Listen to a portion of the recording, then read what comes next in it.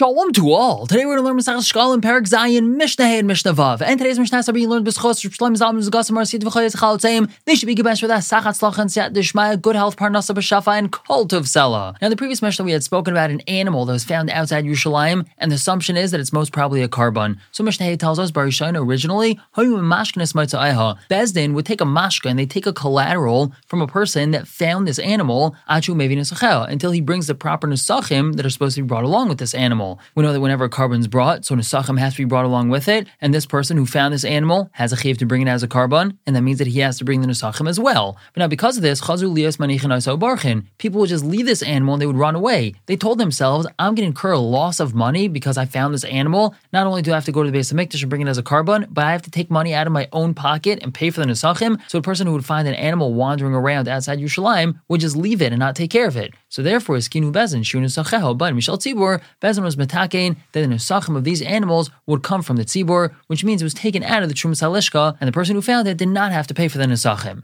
And now moving on to Mishnah Vav. Amar B'Shimon Shimon says, Shiva Dvar Meskinu Bezdin, Bezeh Echon Mehen. Bezin was metakein 7 different things, and this that we just learned in the previous Mishnah was one of the things that they were metakein. Now we have a few more in regards to nesachim. Another thing is, a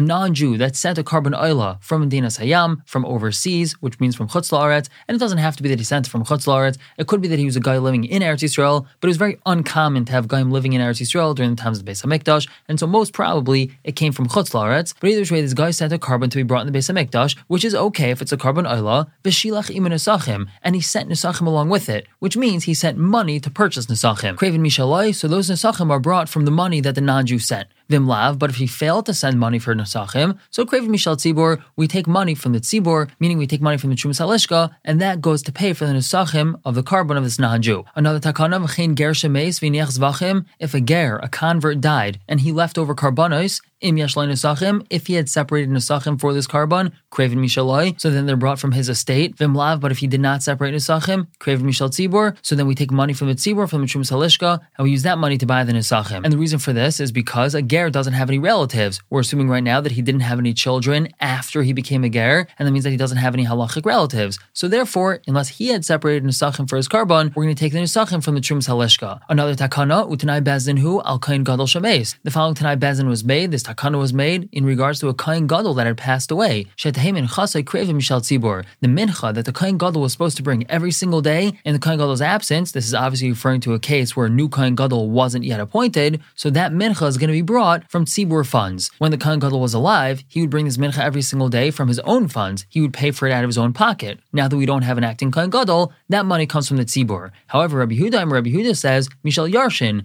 the money actually comes from the kain gadol's Yarshin. They have to pay for this carbon mincha. And Ushleim Ha'isa Kreva, it was brought Shalim. Now what does that mean it was brought Shalim? So the mincha that the Kohen Gadol brought every single day was called the minchas chavitin, and it was a total of 1 isarin. And the amount that was brought was an asiris ha'efa, a tenth of an efa. Now the way the Kohen Gadol would do it is he'd bring an asiris ha'efa, he'd bring this tenth of an efa, and then he would split it into 2. Half was brought in the morning and half was brought in the evening. And that's because of a drasha in the pasuk. What Rabbi Yehuda is telling us is when his yarshim bring the mincha for him, so we bring a full asiris ha'efa in the morning and a full asiris ha'efa in the afternoon, and that's because of a drasha in the pasuk. We're going to stop here for the day, pick up tomorrow with Mishnah Zayin, continuing with the last 3 of the takanas that they made, and on to Perek Ches Mishnah Aleph. For now, everyone should have a wonderful day.